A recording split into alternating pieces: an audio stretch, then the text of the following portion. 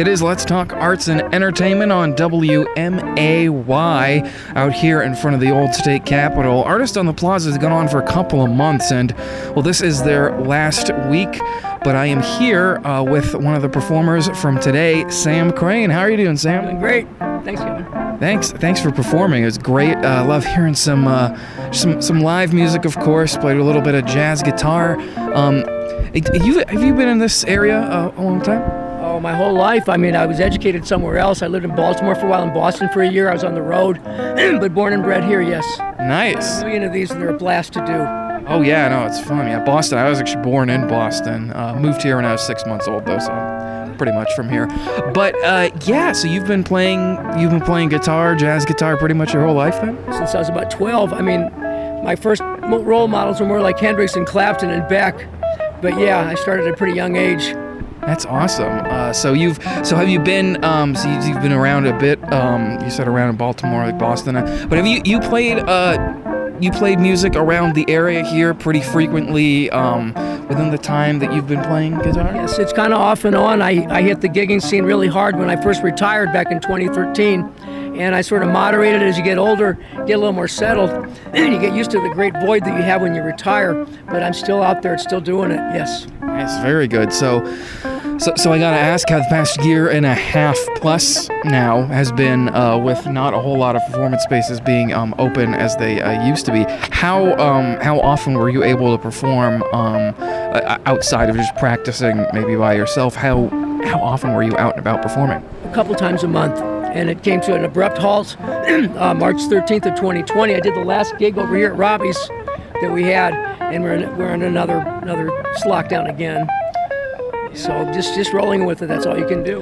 Yep, absolutely. But it seems things are, even though there are some more mitigations coming around and that sort of thing, it seems that even now we're sort of getting the hang of what to do in these sorts of situations. And I think eventually we're getting there. We will be there.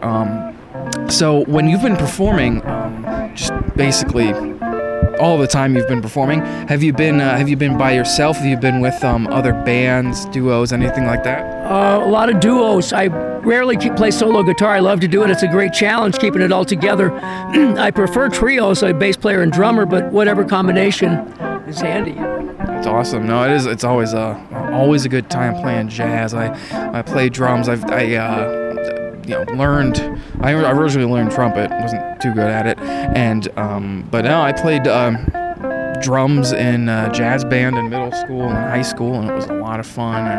And some of the songs you performed, you even said in one of your last songs, you're like, oh, it's a great thing about jazz, add a little bit of something here from other songs. So and you did talk a bit about your inspirations, Clapton and them early on. But you also played a bit of Jerome Kern. I heard some my favorite things from The Sound of Music. I know it's been covered like all over the place from different musicians and that sort of thing. But so what are some of your favorite musical styles? I mean, within jazz and I guess others that you enjoy playing.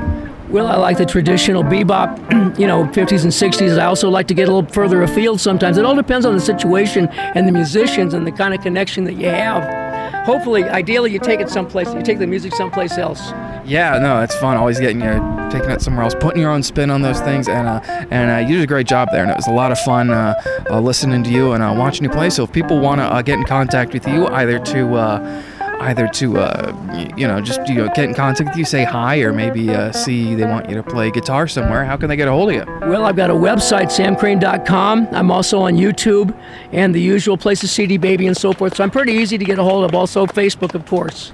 Right, yes. And then you did have some merchandise with you. Do you have, is your website also a place you can get that stuff as well? You can get those through Amazon or any of the online-based, places like iTunes and Pandora and so forth, and Spotify. And I sell them myself at gigs. All right, very good. Sam, thank you so much for joining me. Thank you for your performing, and I'm sure I'll see you around town performing sometime soon. Sounds good. Thank you, Kevin. Thank you. It's Let's Talk Arts and Entertainment on WMAY.